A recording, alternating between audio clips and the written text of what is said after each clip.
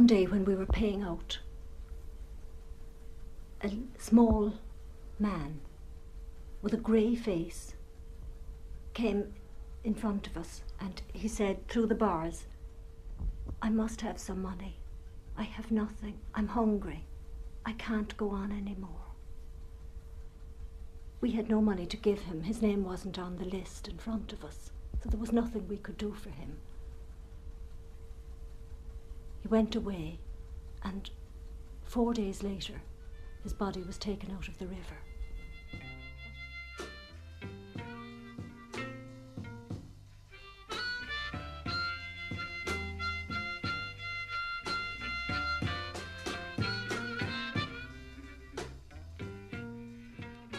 Do you think they get enough money? Too much. Why is that? Well, I'm an employer myself, and some of my fellows don't bother coming in at all because they can live on what they get. No, I don't think so. I think they should get less money and be made work. I don't think they're too badly off at all because they don't seem to want to work. There are an awful lot who are getting assistance that shouldn't be on it at all. They have things going on the side and are doing very well.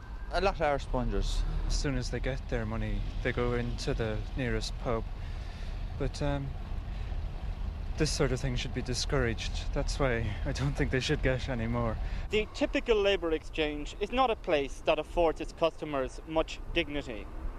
The buildings, without exception, are run down and have been for a long time. There are few visible friendships between the people who come here. I inquired from the unemployed what they had to say to the claim that many of them were spongers. If it's unemployment benefit, I think you're entitled to it. I mean, you've paid your stamps, you're entitled to it, as long as you're not just doing it without looking for a job. I'm unemployed now for the last 6 years. I don't get a penny from the library, you know. My man doesn't work and he'll get money he won't, you know. I don't get a penny, you know. That's where they put you down and make it in there, like they feel it's their money they're giving you, you know. You can't get a job, For what you get, you couldn't be a sponger. For what you get, it's really only your own money back for what you paid in on the stamps. In the society we live in, which is capitalist, there's going to be unemployed people, and if that's the case, then they have to be looked after, you know. What would you say to people who say that people who are getting unemployment benefit are spongers? Well, I wouldn't agree with that at all, because I've been in there Friday and that. I'm just recently knocked off myself, you know, and I wouldn't agree with that at all. I used to think that way before I got knocked off, but now when I'm knocked off, I think the other way, you know. If getting unemployment assistance is sponging, then it means that these people are not looking for work. But I got a different message when I asked what it was like looking for work at the moment. It's impossible. You have to go to loads of places, dozens of places, and can't get a job. It's terrible, it is. It really is. There's no work anyway. It's very hard to get work at the moment. It's very difficult. Every place that you go to, you say if you went to tech, you either want, we say leaving cert, for we say petrol pump attendants, things like this. Like, it's ridiculous. 2 weeks ago, the week ending the 3rd of November, there were 96,300 people who signed on as unemployed in employment exchanges around the country. I want to take that 96,000 now and break it up according to how much these people were paid. The first point to make is that nearly 6,000 of these people were signing on and they weren't claiming any money at all. They were signing on for credits or they were signing on for other reasons. So of that 96,000, there were nearly 6,000 who signed on but didn't get paid any money and indeed didn't even claim it. Another large category, indeed almost half the numbers on the register, almost 48,000 of them, signed on during that week and they claimed unemployment assistance. And the most they could have got are the following rates. For a single man, the most he could have got was £11.75 a week. For a married man with a wife and 2 children, the most was £27.60 a week. And for a married man with a wife and 6 children, the most was £39.60 a week. I say the most, and that's important because these are the maximum rates available. A lot of the 48,000 or so who signed on and claimed assistance would have got money, would have got an amount a good deal less than these rates have set out. If a young person, or not indeed always a young person, is living at home, living with parents or living with relations, this factor is taken into account, and depending on the household, this what they call benefit of board and lodgings could be assessed at, say, £10 a week. A person could end up getting £1 or almost nothing at all because they were living with relations. This is regarded as means. In all, in that week, there were just 43,000 people on the register. That's less than half the number of people on the register who were claiming unemployment benefit, and indeed hoping that pay-related benefit would go with it. So there were 43,000 people claiming benefit. And the maximum flat rate benefit they could have got was for a single man, £14.35 a week, for a husband, wife and 2 children, £32 a week, and for a husband, wife and 6 children, it would be £45.60 a week. Now some of this 43,000 would also have got pay related on top of these rates. But, and this is an important point because many people think otherwise, pay related is paid to only a small proportion of people on the register. I haven't got the up-to-date figures for this week, but one could estimate that perhaps 18,000, 19,000 of people on the register. In other words, about 1 person in 6 on the register actually got pay related. How long does pay related benefit last for? Unemployment benefit, which is the higher rate, and pay-related benefit, which sometimes goes with it. These normally last for a maximum of 15 months. If you're over 65, it will last longer. If you're a married woman, it will last for only 6 months. But normally, unemployment benefit and pay-related benefit last for a maximum of 15 months.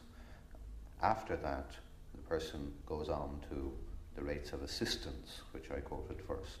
So that, in other words, after 15 months on the dole, their income will diminish considerably to the kind of assistance rates. There are 9 children in our family, and I suppose we could be called a working class family. I'd always wanted to be a secondary teacher, and in 1968, when the government introduced free education, I decided that I now had the opportunity to go ahead and pursue my career. In 1973, I managed to get the necessary requirements to go to university. For the 5 years while I was at Trinity, I had to work for very little, doing very menial jobs. What type of jobs were you doing? I worked as a barmaid, waitress, chambermaid,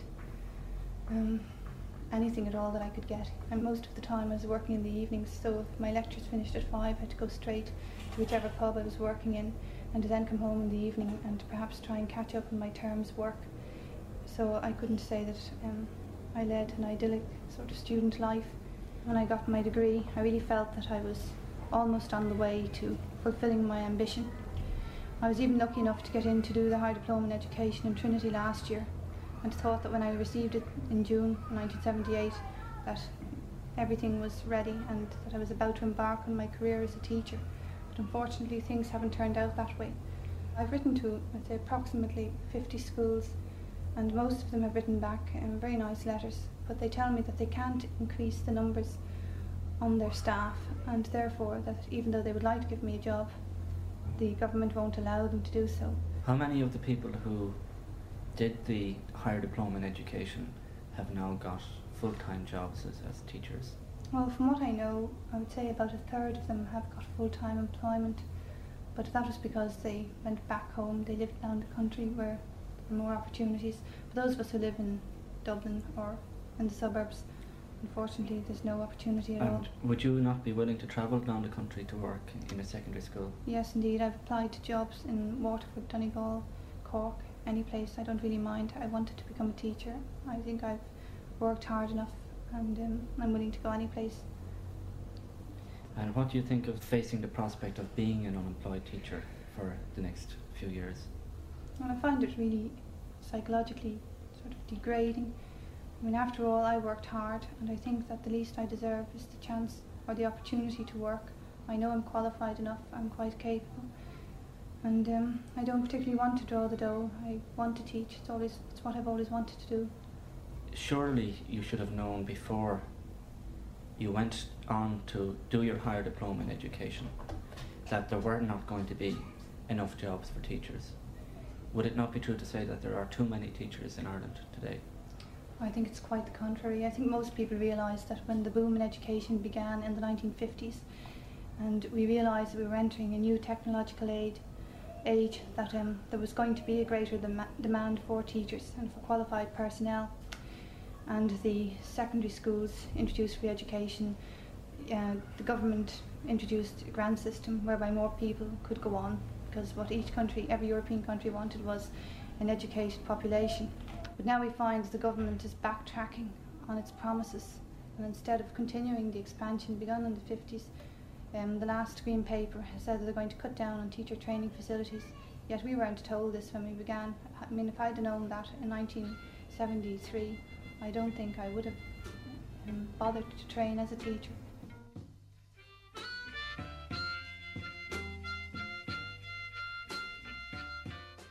When I was 15 years of age, I went for interviews in RTE, Aer Lingus, and have letters to say that I had a job, which I gave up just to go and get a trade, which at that time I thought was a very good idea. Now, after all this now, where did you think I'd like sitting in the house all day and writing letters looking for jobs? What type of sacrifices did you have to make within the family? In the family, well, I come from a large family and I had to go on small money. It was very small, it was half the amount you'd get anywhere else. I had a job at that time in a clothing trade, as I had my intercert. At that time jobs were easy to come by, and I got word that I could take an apprenticeship, and the whole family thought that was great to get a trade, you know. A trade was fantastic to take up. And the day I came out my time, they didn't even give a week, a month. The day I came out my time, I was let go by my employer.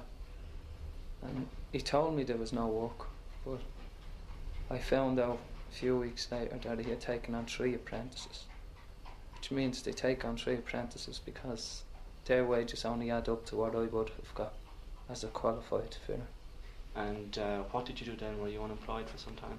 I was unemployed for nearly 6 months before I took on a job as a welder fabricator.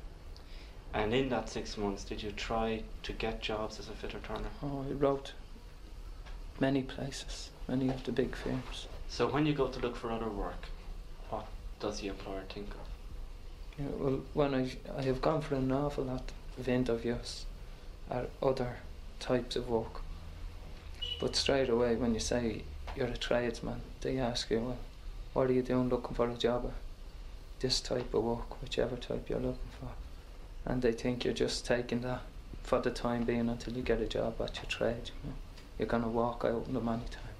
After your 6 months on unemployment, what happened then? I got a job as a welder fabricator, which is not my trade, but I just had to go for 2 months. And then what happened? Well, then I was found out that I wasn't a welder, and I had to be let go. So then you went back to look for a job as a fitter turner, did you? Then I went back, yeah, to look for a job. And how long were you unemployed then? I was out then for nearly 8 months. And what was it like when you were unemployed? What was it like putting in a days? Oh, it was terrible altogether. Get bored stiff all day, you know.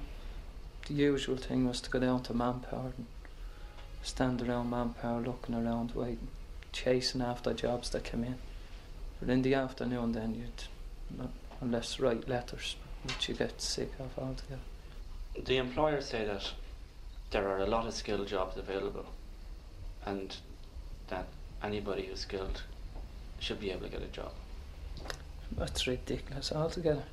Offhand I could name 20 to 30 young lads like myself who can't get jobs and are day and night looking for them. All hours of the morning writing letters, I suppose, and still can't get jobs. So you don't think that there are a lot of skilled jobs around? I don't know. There's a lot of skilled men. There's not enough skilled jobs for them.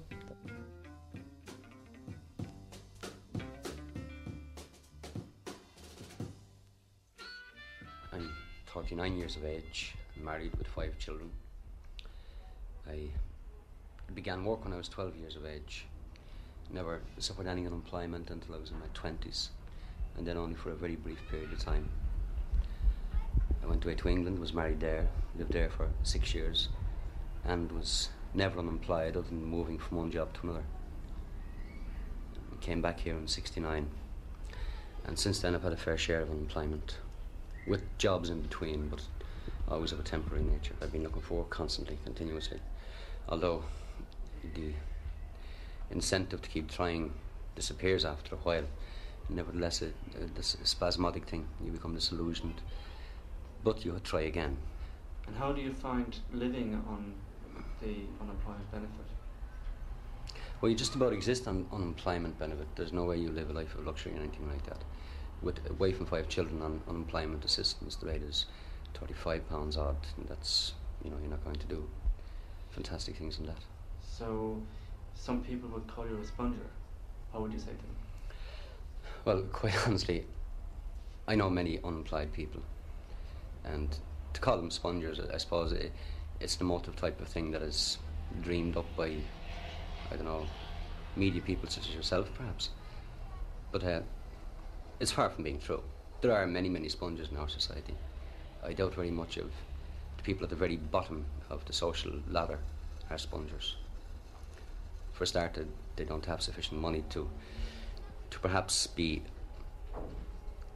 have a motivation for sponging. Whereas the entrepreneur, the professional who fiddles his tax accounts or whatever, these people have great motivation because there are riches in their dishonesty. For the unemployed, there are no such riches. The so-called sponger, if he exists, I don't believe he does, but if he exists, then he's living a very precarious existence.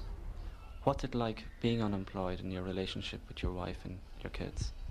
It has to cause tensions, dissensions in any family. In mine, perhaps less than most.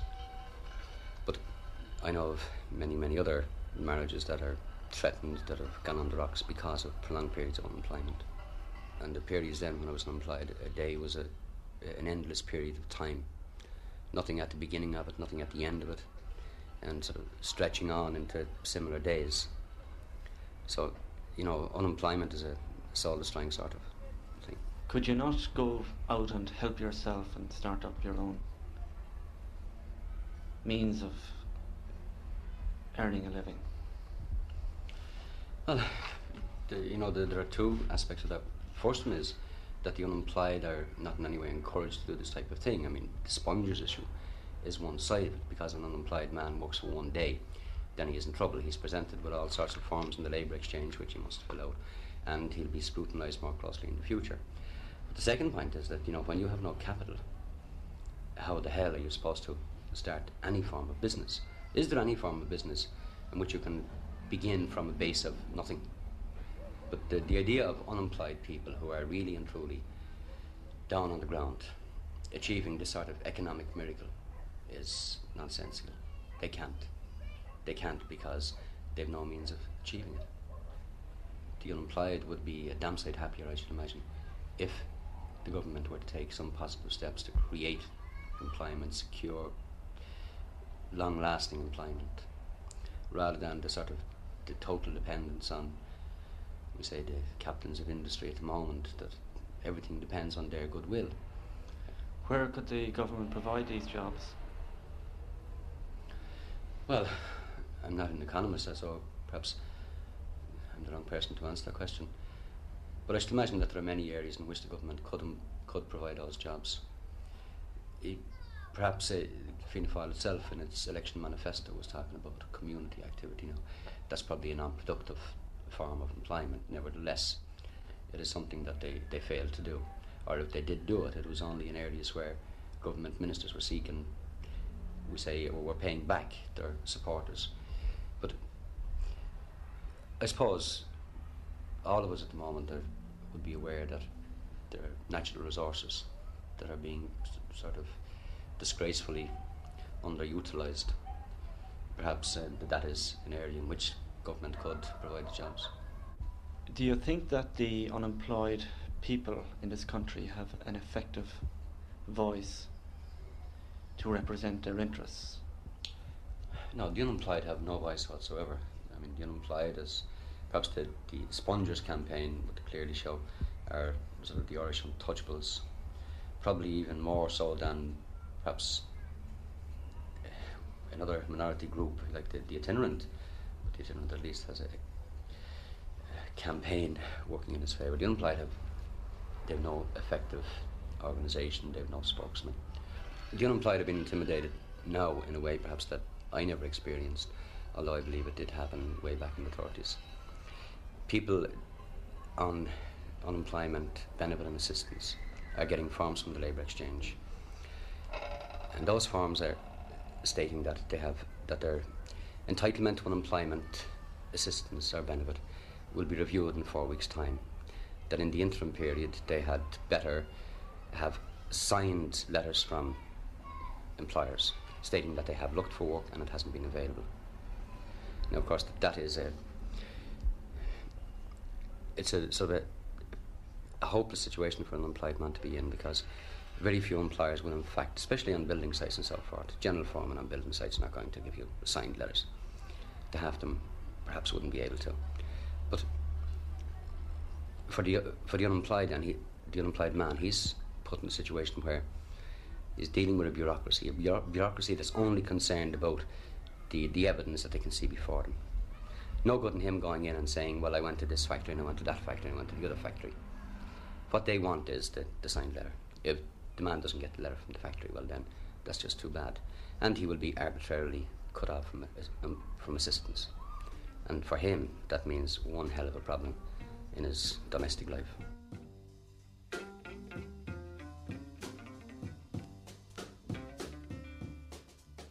Well, when a man came into the employment exchange, he was an ordinary working man full of hope.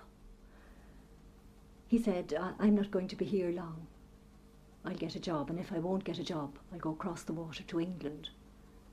But after a month, if he was still there, then he said, the wife doesn't want me to go. I'm having problems at home. And you noticed him, if it went on to 2 or 3 months, you noticed the old shoulders dropping. The hope seemed to be seeping out of his eyes. He was a bit down at heel. You noticed him getting shabbier as the time went on. And he wasn't getting a job. You were quite conscious that he was looking for work and failing. He was feeling a failure. He'd say, miss any jobs today, and you'd send him round. At that time, now it's over to Manpower, but at that time you'd send him round to Labour Control, where he asked, these men went round every week. Some of them went round asking if there were any jobs. If you had anyone that was suitable, you would send him out, you would give him a green card and send him out for interview. Most of those who were unemployed wanted to work. There would be a number of those who didn't, but they would be about the same number as at work were dodgers anyway, about the 5% or less. What would you say to claims that the people who work in unemployment exchanges are insensitive to the applicants for unemployment? Well, when you work in an employment exchange, you're operating a set of rules and regulations. And as a civil servant, you have to operate those rules. I think the rules, when they were changed in the 50s, all the disallowance factors were kept. And this is the basic problem. I know that you can't, when you're giving out money, you have to have rules and regulations. You know, you can't just dole it out to people. But for all that, unemployed people must be treated as a potential labour force, not as people who are deliberately malingering. Have you had much experience of people who would have been dealing with you in the unemployment exchange, coming along one Thursday morning and saying, I'm off to England? Yes, you did. And What was it like for these people as you saw it? It was the last straw when they went to England. Things had got impossible. They couldn't stand being idle any longer. So even though they were breaking up their family, leaving their wife, leaving their kids at home, which is no way to, emigration is no way to solve our unemployment problem.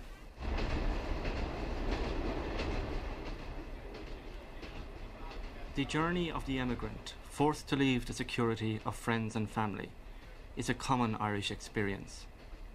In spite of our rich endowment of natural resources, we have never been able to provide an adequate means of subsistence for all our people. Since the last war, we have exported nearly 750,000 of our people. That's 1 out of every 4 people born here. The economic boom of the 60s and early 70s put a halt to emigration. But last year, over 10,000 people were forced to leave. And it's the young and active, the productive, who chose to go. 8 out of 10 of our recent emigrants have been under 25.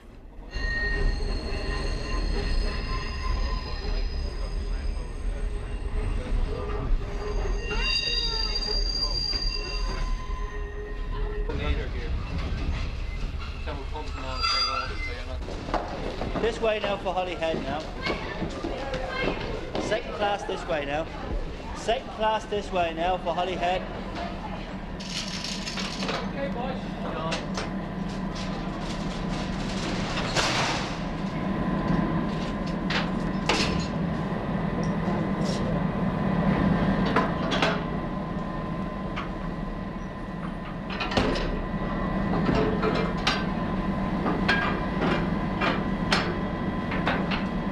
How long have you been working in England now? 7 years. Have you a family in England with you? Oh, they're back in Ireland.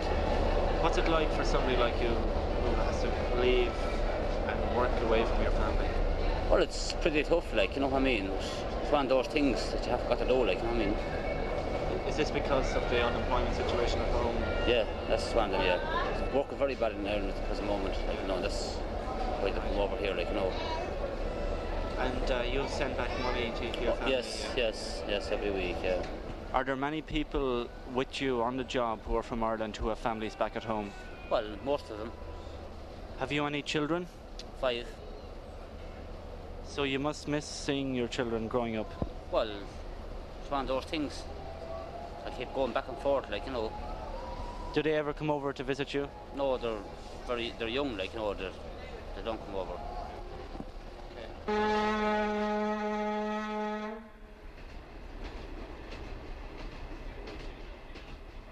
Many first-time emigrants arriving at London's Euston Station go to the Irish Centre in Camden Town, where social workers provide advice on jobs and accommodation.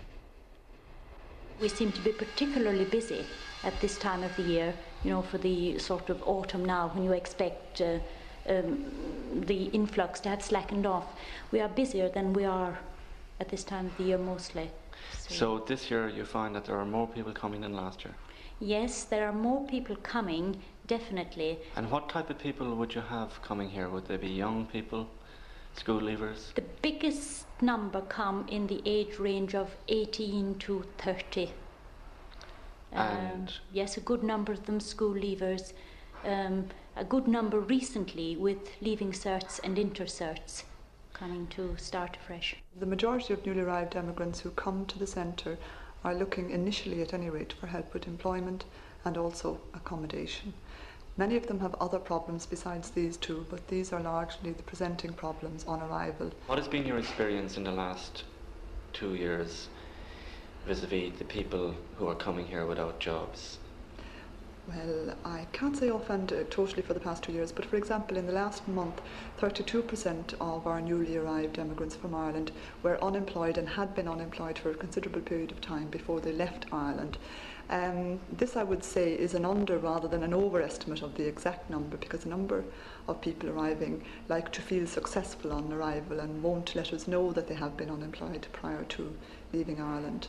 But 32% of the people last month told us that they were unemployed, and that was their chief reason for having to leave Ireland. And you think there has been an increase in unemployment and resultant immigration in the last year or so?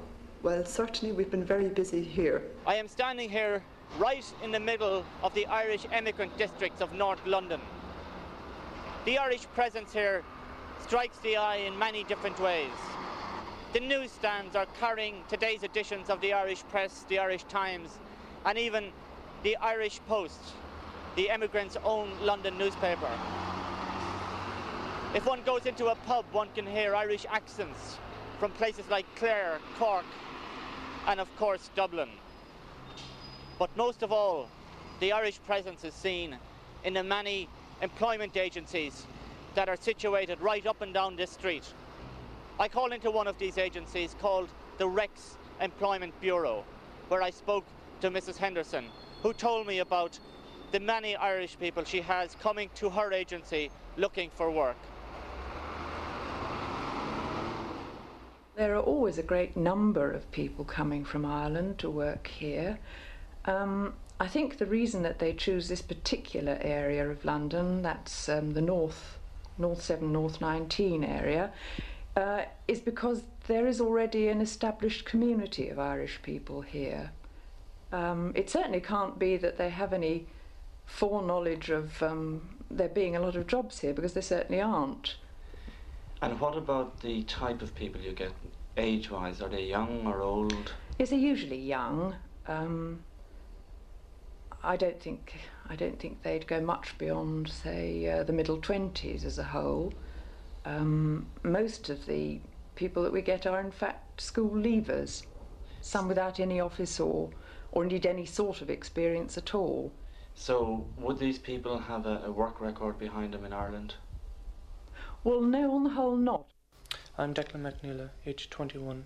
I'm from Inniscrone, County Sligo, and I work as a technical clerk with a petrochemical firm in Paddington. Could you tell me a little bit about life in London? Well, if you come over here first on your own, usually you have to contend with a lot of loneliness due to the fact you're in a big city and that it isn't a very friendly city, as most English people will say too, and that it is based mainly on how hard and how well you can work, and it takes a long time to get to know people and get to meet people, make your way around, and that you have to depend on yourself. There's no one else that you can turn to, whereas in Ireland people are more friendlier. My name's Brendan Myler. I'm from Dunleary. I'm 25. I'm over here 5 weeks. I think it's pretty good. No? And what are you working at? At the moment I'm on the buildings. And how do you find it here in London? I think it's great, again, like if you've company. But if you're on your own, you're gone. You won't last very long here, you know.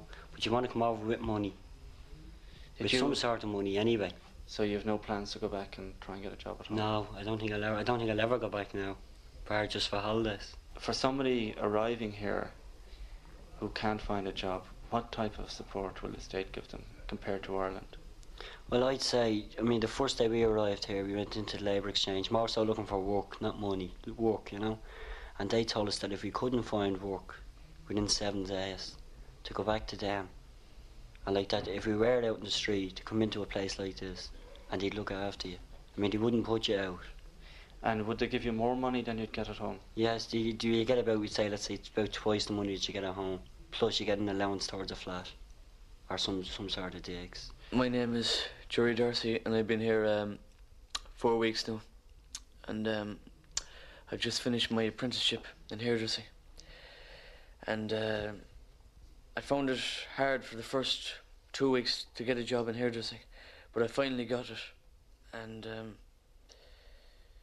the money isn't too good, but I seem to be able to survive in it. The money at home was ridiculous, so that's the reason I left. And how much were you getting at home? I was only getting 25 at home. And what are you getting here?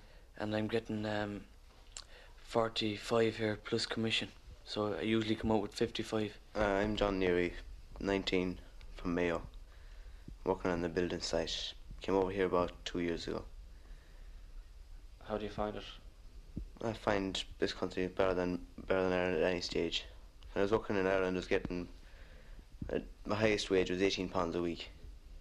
I came over here, I got straight into 50. I couldn't get a rise nowhere near that in Ireland.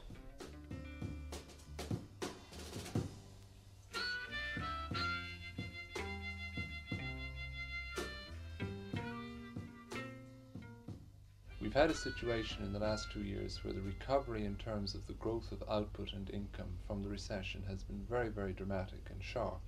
2 years of relatively very satisfactory growth, relatively unprecedented expansion by Irish standards. Yet unemployment has remained very high. Depending on which index you use, it's been in the region of 9 or 10%. It hasn't dropped below that, and it doesn't look like dropping below that now that the growth is tending to slow down. So you've had a very large number of people in the region of 100,000 registered as unemployed, and most of them, I assume, are looking for work. At the same time, you've had definite shortages of certain skills, and they're not that isolated, the instances that one can quote. They range all the way from the skilled building trades, in an industry where the unskilled workers are very numerous. The numbers are out of work, unskilled workers out of work in building and construction loom very large in the overall total. But yet everyone knows it's very difficult to get an electrician, a bricklayer, a carpenter, or anyone with specific skills in this sector.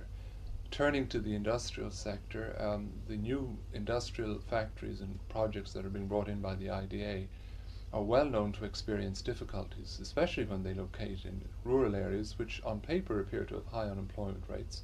But when you look for the computer programmer or the tool maker or the fitter or the electrician to build the factory, to run it when it's built, you have difficulty recruiting, even though the total numbers out of work are very high.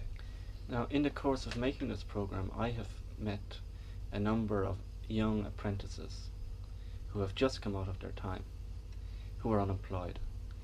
And in each case, they have told me that their employer let them go the minute they came out of their apprenticeship and took in other apprenticeships because it was cheaper to pay an apprentice than to pay the craftsman. Well, this in a way is relating back to the poverty trap that you were talking about earlier. If the system of labour subsidies that exist, training grants and so on, give an employer that sort of incentive, he's behaving rationally in doing that.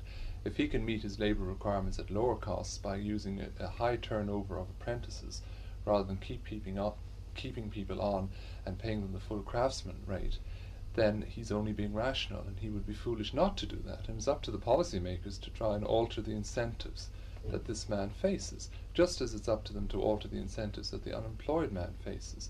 We know now from the pronouncements that are coming thick and fast that the time of reckoning is drawing near in the next budget. It's going to be much less stimulatory than the previous budget was, and this may be precisely the time when stimulus is needed. So that if I can comment on policy making, macroeconomic policy making, I think it's been mistimed in the last year, and particularly we're facing a period of stringency, of budgetary cutback, when the economy and the unemployed need continuing stimulus, and perhaps more stimulus than occurred in the previous year. Obviously the present tightening of credit will have a dampening effect on the very important sector of building and construction, where unemployment is a particularly serious problem. And for those unemployed in this sector, the prospects are obviously not improving at the moment. They're probably getting worse. So on the whole, next year, a great deal of uncertainty about the prospects of the unemployed. We now appear to be facing a period of rising unemployment. This is unfortunate because of the total number being out of work is in the region of 100,000, very, very high. And we have this unfortunate tendency in many economies that after a recession, left in the wake of a recession is a very large number of people who've been out of work for a long period of time, and their job prospects are poor, because the longer one is out of work, obviously the harder it becomes to get another job. 3 years of loneliness, that's just what I've been through. When I left school, I joined my mates, and we all joined the queue. At first it wasn't really bad, we got along together. But after 3 years job hunting, it feels like heavy weather. So let's make it your kind of country.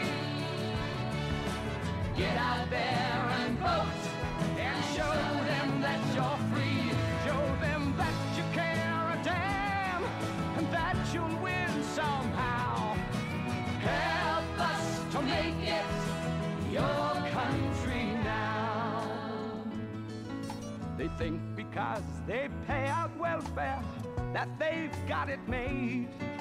The politics of hardship is a cruel and heartless trade. I'm sick and tired of all their chat, their answers don't ring true. The dole and unemployment are not for me and you. So let's make it your kind of country.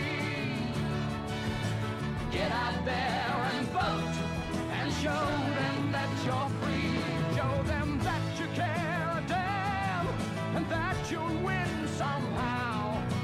Help us to make it your country now. We're more than just statistics in black official ink.